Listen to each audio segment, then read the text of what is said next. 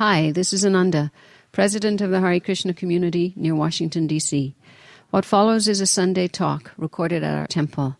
Every Sunday we invite the public for meditation, a talk, and a vegetarian lunch. We'd love for you to join us. More information is available at iskonofdc.org. That's ISKCON of dc.org. Thanks, and I hope you enjoy the talk. So, Om Jnanat Mirandasya Jnananjana Shalakaya Chakshurun Militam Yena Tasmai Shri Gurave Namaha. I went to the University of Michigan in Ann Arbor, and it has the fourth largest library in the country and the sixth largest library in the world. It's a big library. As of 2016, 14,194,430 books in that. And I remember as I was studying, I was in my third year. I had interested in Krishna consciousness when I was in high school, so I was already practicing Krishna consciousness when I was in college, but I was spending a lot of time in the graduate library there because I was taking 400 level courses, the kind of like more advanced courses. I don't know why. I guess I was a glutton for punishment. But I should have kept on taking the 100 level courses where all the football players take. It was a lot easier. But I took the... And I remember thinking that there's this huge library. And if you stacked up all those 14,194,430 books on one side, and you put the 18 volumes of this one book on the other side, it would go like this in terms of importance and spirituality, in terms of what's actually important in the world and in life. And there are similar statements like that thought that I had by our founder, Srila Prabhupada. His guru used to say, if all the other books were lost, but the Bhagavatam was not lost, there really wouldn't be a great loss. Now, we might ask, that sounds like kind of a fanatical statement, doesn't it? Because, there's a lot of good books. There's Socrates, there's Aristotle, there's all the Greek philosophers. Matter of fact, I researched the Dewey Decimal System. Anyone remember that? Anyone old enough to remember that? The way that they catalog books in libraries. And the 0 series is computer science. Then the 100 series is philosophy and psychology. 200 is religion. 300 social science. 400 languages. 500 pure science. 600 technology. 700 arts and creation. 800 literature. And 900 history and geography. And there's thousands of subcategories into each of those categories. Thousands of them. So there's so many, amazing books in there, right? Books about how to lead a healthy life. Books about how to how to be a cardiologist. Books about, how to be a candlestick maker. And, just imagine anything you can think of. There's books about that. There's authors who have written about it, right? So how could we dare say that, this would tip the scales? Right? Well, of course, we're looking at it from a particular point of view.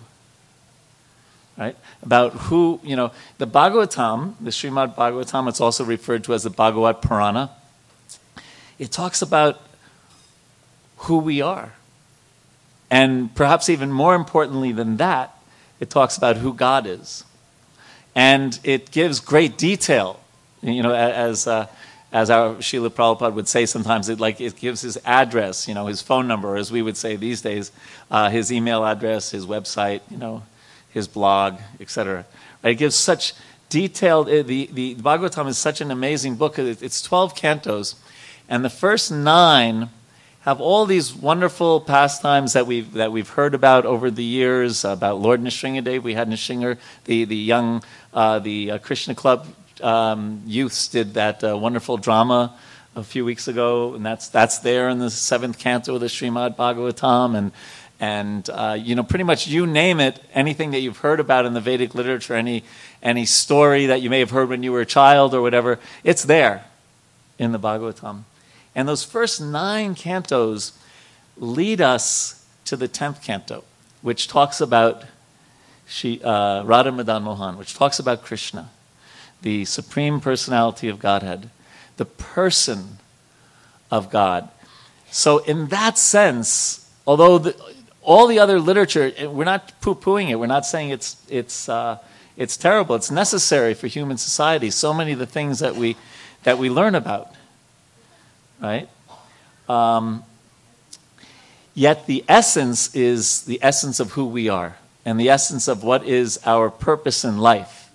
And so if we accept the Vedic purpose, savai pungsam parodharmo yato bhaktir hoksaje ahaituki apratiyata yayatma suprasidati.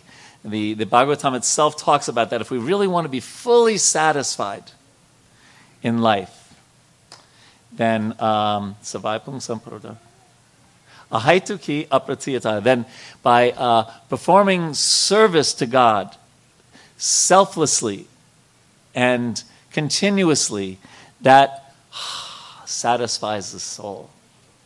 We all kind of know what it means to be unsatisfied, right? Whether it's whatever it is in life. Even when things seem to go super well, we worry about them not going so well, right? The stock market's booming, we worry about a bust, right? Your kid gets all A's and you worry maybe they're going to get a B plus next semester, right?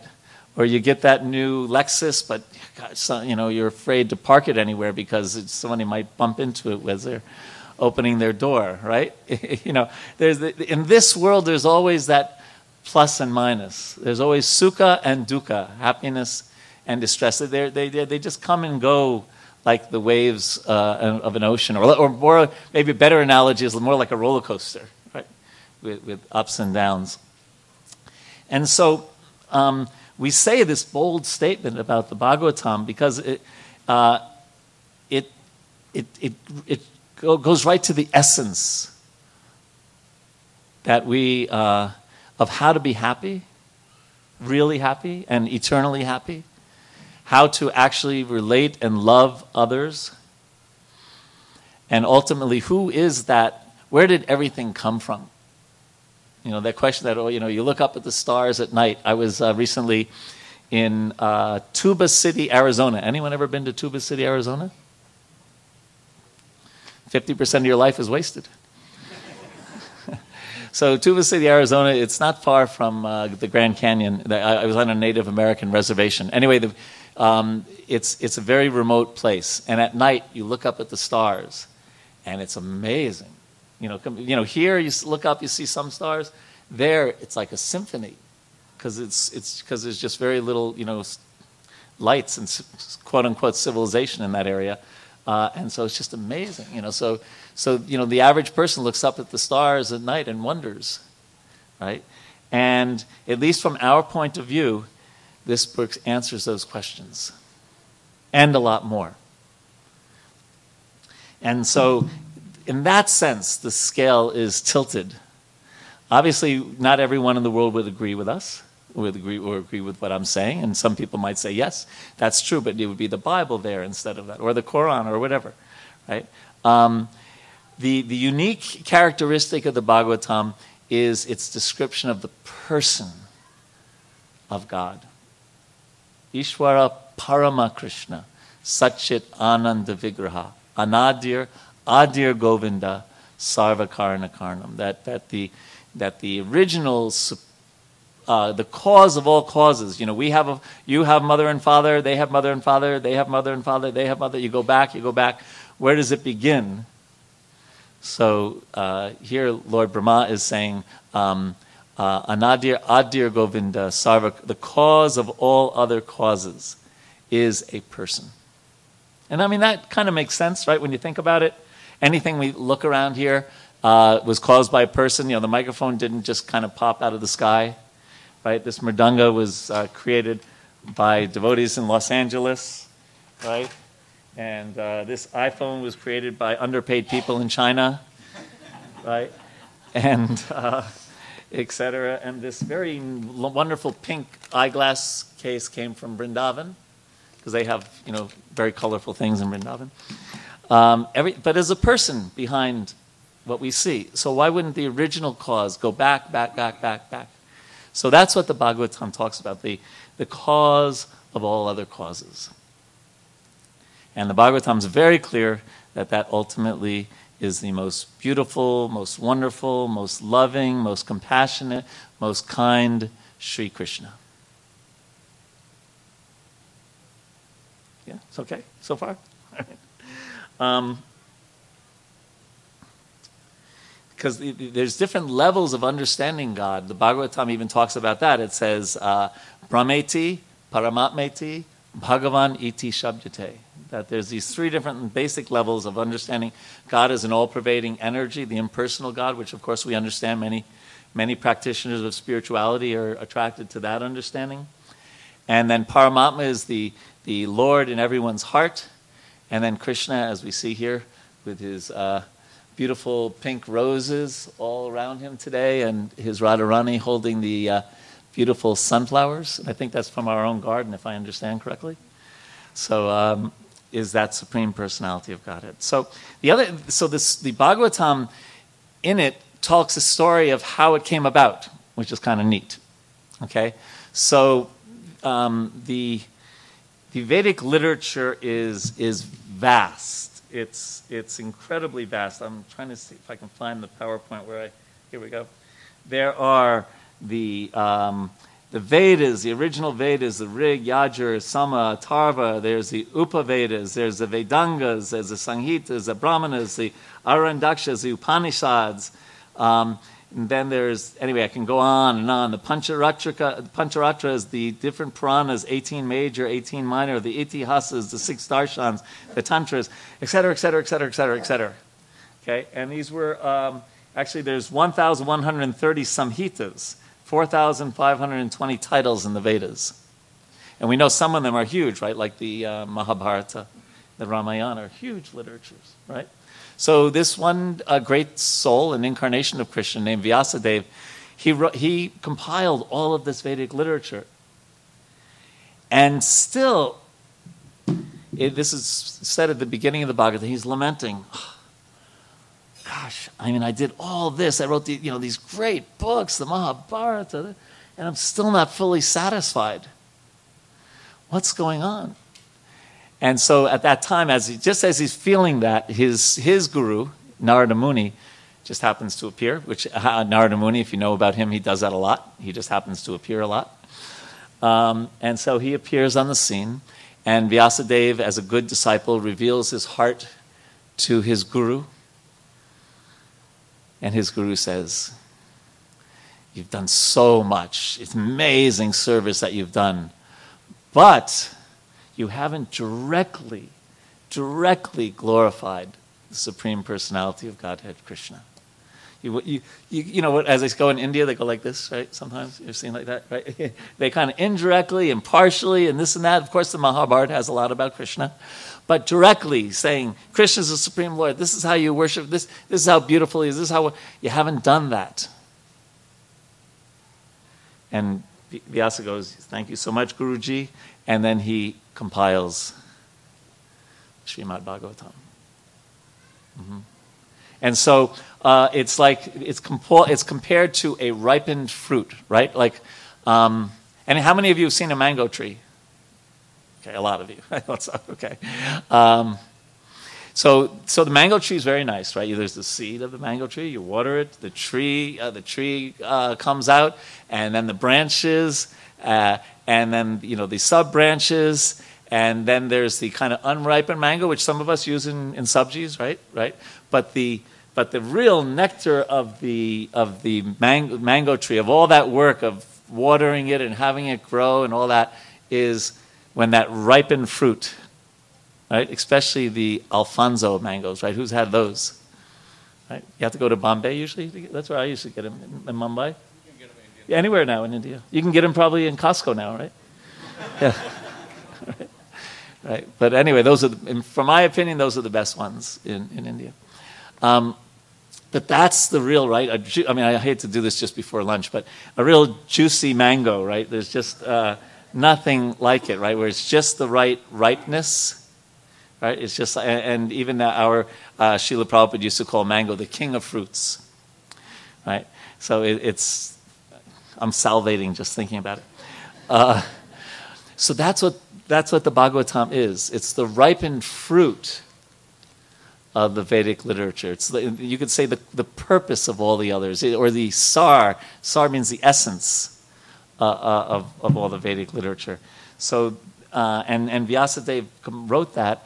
And then our Srila Prabhupada knew that it was a very huge task. It's 18,000 verses, but he made it his life's mission to translate that into English and provide purports or commentary on that for the whole world to enjoy, to get the benefit from.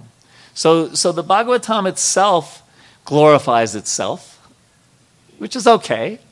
Just like I said, let's hear it for the speaker today. No, it's different than that. But in the second verse, it says something similar to that thought I had at the University of Michigan. It says, Kim va parayar. What is the need for any other literature? It says, because it goes, Dharma projita kaitaravatra paramo nirmatsaranam satam. That it's focusing on the highest, just pure love, prema bhakti, the goal of our life. Isn't the goal of our life to just have just like ecstatic love? Right? To just be so overwhelmed with happiness 24/7 because of our relationship with the supreme source of all happiness. Right? So it says, what? You don't need anything else. It's all there in the Bhagavatam. And it also, in the third chapter of the first canto, the question comes up, okay, now Krishna has finished his pastimes in this universe, has gone to another universe. So where are we going to find religion and knowledge? You know, it's all, is everything lost now that Krishna is left? And so the answer comes from the sages, and I'll talk a second about the sages, is that this Bhagavatam is as brilliant as the sun. And it has arisen just after the departure of Lord Krishna. And those who have lost their vision due to the dense darkness of Kali Yuga shall gain light from this book. So the other part about how the Bhagavatam was spoken and written, we'll tell you that briefly. And by the way, I'm going to end with a lot of time for questions. So get your mind thinking of questions now. Okay, I just want like 5 more minutes, and then we have a lot of time for questions, and then a short presentation at the end. So it begins by Maharaj Parikshit, this great saintly king, great devotee. I mean, unbelievable devotee. So such a great devotee that when he was in the womb of his mother, Krishna protected him from some danger that was coming his way. And he, to make a long story, a lot of you know this story, and to make a long story short, he was cursed to live for 7 more days. So that because we're talking about what the essence is, right? So what is he going to do with his last 7 days? What's on his bucket list? Does he want to go to Disney World? Right? You know, some people have bucket lists of different things. They want to see the Taj Mahal or the Eiffel Tower or whatever it is. I'm sure you all have some bucket lists, right? So, no, he wanted to sit down and find out what is the goal of life and what can he do best with his 7 days. So his guru, Sukadeva Goswami, recited this book. And then what happened is you go forward another generation, and these thousands of sages came to this place called Naimisharanya, which is called like the hub of the universe. And in this sense that whatever is done there can have an impact on the universe. That's what it said about Naimisharanya. How many of you have been to Naimisharanya? I knew there wouldn't be too many hands for that one. It still exists, and it's a beautiful place in northern India. And there, Suta Goswami, who heard from Sukadeva Goswami, who taught Maharaj Parikshit, again taught these sages the Bhagavatam. So it has this amazing history, and it is such a wonderful book. It can be a little daunting. You'll see that you'll see we have the Bhagavatam on display outside, and it's about this big, right? Like this, 18,000 verses. But it's not that daunting. If you read it for a little over an hour a day, like an hour and 5 to 10 minutes a day, you can read the whole thing in a year. 41 pages a day, to be exact. And we also have classes given by yours truly at 10:30 every Sunday in the morning. There's a little free advertisement. Threw that one in there. No extra charge. My wife's not here to get on my case about that. But it's such a, and I think you ask the devotees who attend this, it's inspirational, not because of the speaker, but because of the subject matter. It really uplifts us. We come to the temple sometimes worrying about this and that, and I just got this bill that I wasn't expecting, and this and that, right? And then we get uplifted by seeing Krishna, by hearing the wonderful kirtan today, like we heard. Especially the singer was okay, but the mridanga players were great, right? Nimai and Sham, and then the two sisters were out of this world. They took us to Ahovalam, to Lord Nrsingadev's place, just by hearing that. And by the way, I'm joking. Rukmini Krishna also led a nice kirtan. So the Bhagavatam uplifts us. It's one of those things. The way I got introduced was I was living on Long Island, New York, going to high school, and I was working in my mother's law firm after school, just doing some, making some money after school. And one of the clerks, he was becoming a devotee, and his whole lunch period he would go to his car and just read the Bhagavatam. And then after he was done with lunch, he'd come and talk to me about what he read. And that's kind of how I got interested in Krishna consciousness, by him telling me what he read in the Bhagavatam. So it really is wonderful and uplifting, and it's one thing to kind of talk about how nice it is, but like the mango, I could talk about mangoes all day long, Alfonso's this and, this and that. But the real proof is tasting the mango, right? So what we want to do is encourage all of us to take that leap to taste the mango. And if you don't have a set of these books, we're going to have a presentation in a few minutes about getting one, and also providing maybe a set of books for others so that they can taste the nectarian fruit. So at this point in time, what questions, comments do you have? I told you it was going to end early. Who besides Palaka Prabhu? No, I'm joking. Go ahead, Palaka Prabhu. This is more... He's going to say this is more a comment than a question. Hare Krishna. Was I right? Which is fine. Hare Krishna. So this is more of a comment, because it's a question too. You lived in India for so many years, so we hear that that the Srimad Bhagavatam is like a ripened fruit, but it's passed down. So very good. Thank you for that point. Is eaten by a parrot, it becomes sweeter. But yeah. In America, I don't think people would go buy fruit eaten by parrots. So is that... Obviously, it's in the Bhagavatam, so in India, is that like a luxury? Well, okay, let's carry on that analogy a little bit. First of all, the passing down thing, right? So it's not so nice if the mango's really ripe and then it goes plop, right, without anyone catching it. Am I right? Right. So the idea is of parampara, or guru, disciple, guru, disciple, guru, disciple, is that someone has carefully climbed the tree and passed it down one by one so that the people on the ground get it whole instead of smashed and mushy. So that's one thing. And then it says that remember I mentioned Sukadeva Goswami had spoken it after Vyasadeva wrote it? So Suka also can mean parrot. And so it's said that if a parrot takes a little nip out of a fruit, it becomes more sweet. So that Sukadeva Goswami, by expanding on what Vyasadeva wrote, made the Bhagavatam more sweet. Now, I have not gone around looking for parrots with my mango, try to get them. But I was actually told by one elderly Brijbasi that it was actually true. He experienced that. Is anyone, any parrot-eating mango watchers here?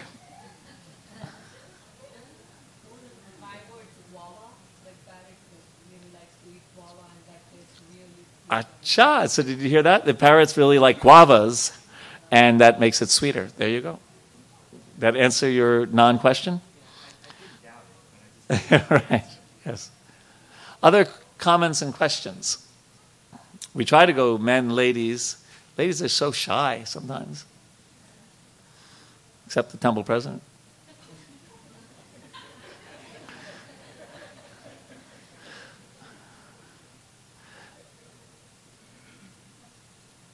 Yes, back. Oh, okay. Well, you have it first, and then we'll 1 and 2. Bhagavad Gita and Srimad Bhagavatam, is there a difference in message or the message is the same in both of them? Very good question. The Bhagavad Gita is a preliminary study of the Bhagavatam. And then the Bhagavatam is, this is like a direct quote from Prabhupada, it's the summum bonum of life. So he would say, so the Bhagavad Gita is written a little bit more on the level of intelligence. Like we have different levels of ourselves, right? There's the body, there's the mind, there's the intelligence, and then there's the soul, right? The Bhagavad Gita, of course, talks about the soul, and it's Krishna's direct words. But even in the end of the Gita, Krishna says that one who reads the Bhagavad Gita worships him by his intelligence. And so the Bhagavatam takes off where the Gita left, and then brings us to the lotus feet of Krishna. So Krishna will say in the Bhagavad Gita, for example, Manmana bhava mad bhakto madhyajimam namaskuru. He says, always think of me, become my devotee, worship me. And then the Bhagavatam will tell us about that person who we should pay obeisances, worship, and how to do that, and how he reciprocates. There's more details like that. So one leads to the other. Is that okay? Great question. Someone, yes, sir. Thank you, Prabhu. You mentioned, speaking of speakers, you are one of the reasons I come here to listen to you, because you share with us your personal experience in India as well as here. And so thank you for that. Another thing, reason I mentioned that this morning I was watching news, as always, I'm kind of a news junkie or so, and listening of this massacre, recent massacre. Two of them. I don't want to politicize it, but it's mind-boggling. I've been searching this thing in myself and soul, that there are so many great people in this world, as well, especially in the United States. And also, we have a Krishna consciousness, ISKCON temples almost everywhere in the United States, especially in Texas, California, and so on and so forth. What are they missing, or what are we missing not to let this message go to those people, especially young people, who are incentivized to do this massacre, to do this violence, to not have this Krishna consciousness, to have their peace of mind and grow up with that. So this is really kind of, I'm wondering if you would shed some light with us and put our mind to ease. Thank you, sir. Wow, thank you for that, and that's a big topic. So many things as you're speaking going through my mind about how to reply to that, because one can go in so many different directions. The first thing that came to my mind is one of the statements by our teacher, Srila Prabhupada, where he said that in this yuga, in Kali Yuga, the mental diseases are worse than the physical diseases. Right? And we certainly, people who would do such things, there's some serious mental problems there. Additionally, it's a very sad reminder of the reality of this world. You know, Krishna, I think I've quoted this song before, but there was a song in the 50s or 60s by Lynn Anderson where she said, I beg your pardon, I never promised you a rose garden. And so Krishna says that in the Bhagavad Gita in many places, but in a couple of places he makes it clear. He says, Dukalayam ashashvatam, right? And a lot of us know what those words mean, but alaya means the place, right? Like Bhojanalaya is the place where you get food. Aushodalaya is a place you get medicine. And Dukalaya is the place you get duk, unhappiness, misery. So he doesn't say, oh, this places, nice place. He also says, anityam asukam loka. He says it's eternal, means nitya, anitya, not eternal, temporary. And sukha means happiness, asukha means distress. So he does give us kind of, what do they call it in this world, a reality check, right? About and it's kind of good for us about expectations. You know, in my field in conflict resolution, the biggest cause of conflict, well, one of the biggest causes of conflict in the world is when there's unclear expectations. Right? You see this in the workplace. The boss has a certain expectation. The employee has a certain expectation. They don't communicate clearly, so the employee doesn't know exactly what the boss's expectation is, and et cetera. And so many conflicts come about like that. So Krishna is also trying to get our expectations of this world kind of clear and sober. Now, luckily, he says that there's another world. Matter of fact, Krishna uses this in the Gita as a contrast. You know, one of the best ways to get a point across in literature and poetry, etc., is to show a contrast, right? So right after Krishna says it's a place, you know, Brahma Bhuvana Loka Punar Arvartino Arjuna, he says, from the highest planet in the material world down to the lowest, all are places of suffering wherein repeated birth and death takes place. And then the very next verse, he says, oh, but if you connect with me, if you develop a loving relationship with me, then Punar Janma Naiti. No more old age, disease, death. You go back to me. So, in one sense, of course, a devotee feels terrible when we read, naturally, I'm sure we all, you know, and it was 2 in one day, Dayton, Ohio, and El Paso, Texas. I mean, it's terrible. But it also can be a sobering thought that, you know, this world is not my permanent place, right? Krishna says that, you know, it's such a clear, you know, what do they say in America? There's only 2 things you're sure of. What are they? Death and taxes, right? Yeah, and maybe you can avoid taxes. I hope nobody here is trying. But you can't really avoid death, right? For one who is, Krishna says in the Gita, for one who is born, death is certain. But now, those are a few thoughts that cross my mind. Another thought that crossed my mind is that, you know, in our way, as much as we can, we give people, for example, a chance to hear Krishna's transcendental message in the Gita and in the Bhagavatam.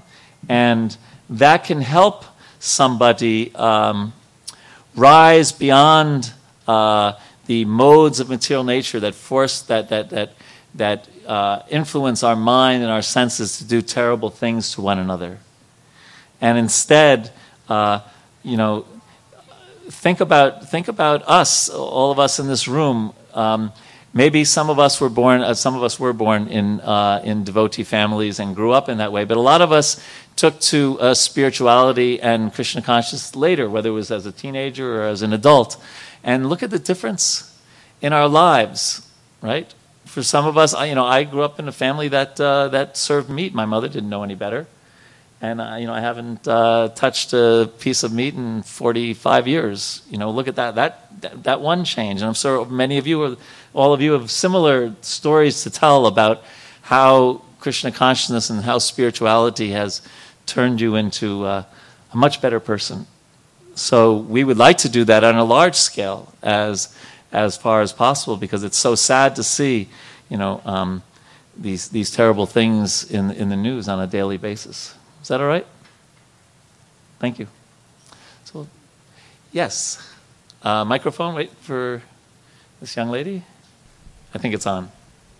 Talking about contrast, in Bhagavad Gita, Krishna says we should not be affected by happiness and sadness.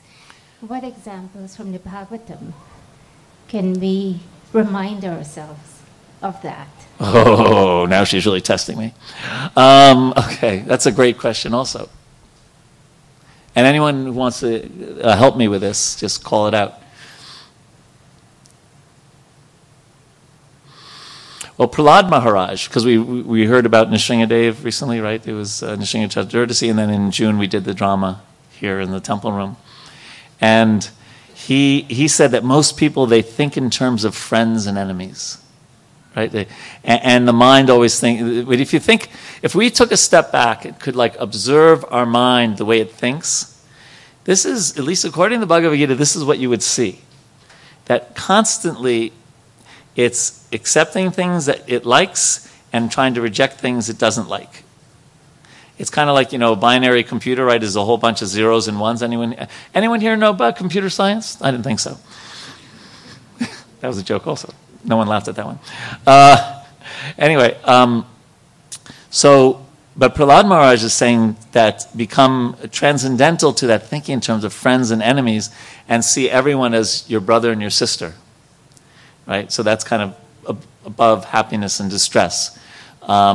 Because usually we think, oh, that's my friend, let me hang out with that person. That's my enemy, oh, let me, yeah. So he's saying that the world thinks in terms of friends and enemies, and he's saying that he transcended that by Krishna consciousness. What other examples do we have? Instead of one person thing, we have 200 people, so people help me.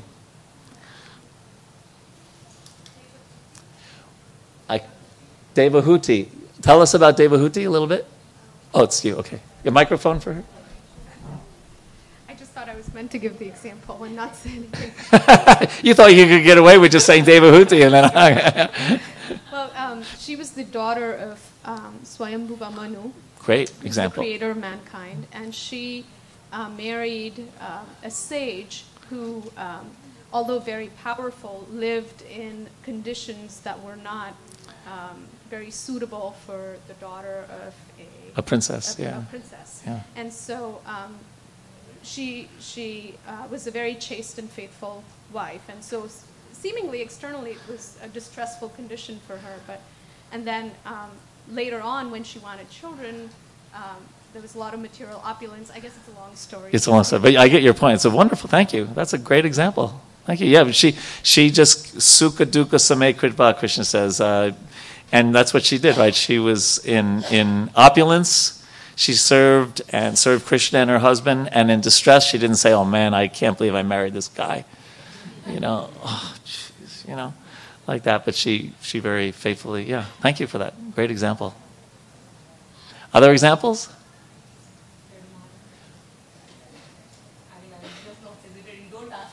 I won't. I promise I won't put you on the spot. Just say the name. Which one? Jad Bharata. Yes, Jad Bharata was so. Yeah, it was so. Yeah, he transcendental. He didn't mind when the king was chastising him, when the king wasn't. King Maharaj Rahugana. Yeah, so there's a lot. There's a lot of examples. Does that help at all? Mother Kunti. So you already had the answer. She was testing me. Yes, Kunti actually prayed. Now you don't all have to pray like this, okay? But she prayed, may problems keep on coming, more and more calamities. Because whenever I'm in distress, I call out for Krishna's help. And so I'm always thinking of you. So we don't have to, because you don't have to pray for them, they'll come. Don't worry about it. But one of the real tests, and I've been really thinking about this a lot in my own life lately, is when some struggles come, do we immediately try to, in our mind, okay, I can adjust this and do that and talk to that person, or do we first think, Krishna, it sounds like this is a test. Please give me intelligence and please give me guidance to deal with this. Do we first think of him? Or do we immediately try to just take shelter of our intelligence and, okay, let's see what I can do. So a devotee has a, so the perfect example of this, and I'm going to end with this and then we have some announcements and stuff, is Arjuna. So this weapon is coming his way, this very subtle weapon that's coming his way to kill him. And he's with Krishna. And the weapon's coming, but even though it's coming so fast, he first offers like 6 or 7 prayers to Krishna, glorifying Krishna. And then at the end, he kind of said, oh, by the way, could you help me out here? Instead of like, Krishna, because that's what I would do. I would just say, Krishna, get me out of this mess, But he, remembered his relationship with Krishna first and then took shelter and then dealt practically. So it's not that we shouldn't deal practically with the world, but understand that ultimately things are under Krishna's control and he's our guide and he's our friend. He's our maintainer, he's our protector. And that gives a lot of solace. Was that all right?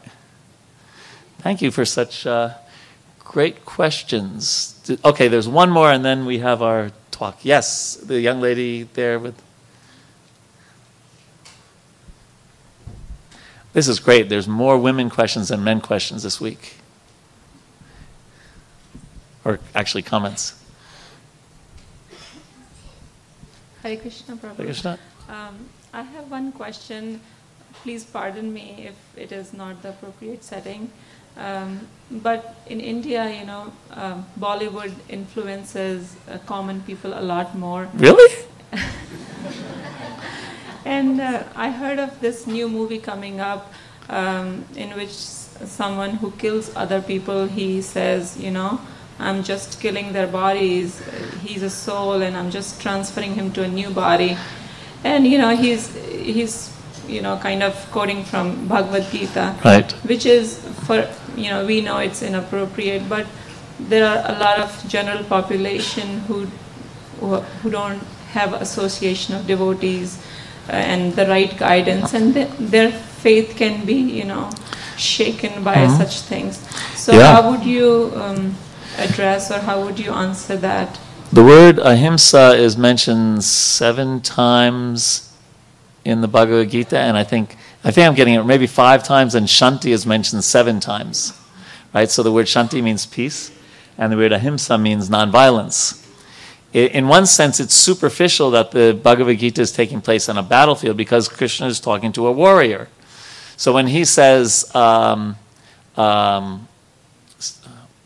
sarveshu kaleshu mamanusmara yudhyacha, he says that Arjuna, you should mamanusmara, mam means Krishna, and anusmara means, anyone remember what it means? It means remember. Gotcha. Mamanusmara, yudhya means to fight, and cha means also. And the words are selected very carefully. The anusmara comes before yudhya. So remember Krishna and then fight. So for us, and this becomes very clear in the commentary of Great Acharyas, for us, what is your occupation? I am an RN. You're an RN. So for you, Krishna is saying, Mamanusmara RN cha. Right? Because what he's telling Arjuna is, remember me and do your particular duty. It happens Arjuna was a Kshatriya. Right? But for those of us who are cardiologists, Mamanusmara take care of people's heart cha, right? Or conflict resolutions cha, or IT person's cha. And that's what is the essence of the Bhagavad Gita. So it is unfortunate when people misconstrue things. But people misconstrue just about anything, right? In this world. It's very bad when people misconstrue Krishna's words, but that happens. And it may be an opportunity for us, especially for the devotees in India, to take advantage of that movie and get on the social media and get to the newspapers and write op-ed articles and things like that to clarify that. So thank you so much for bringing that up. Thank you. And please keep on RNing if that is a verb.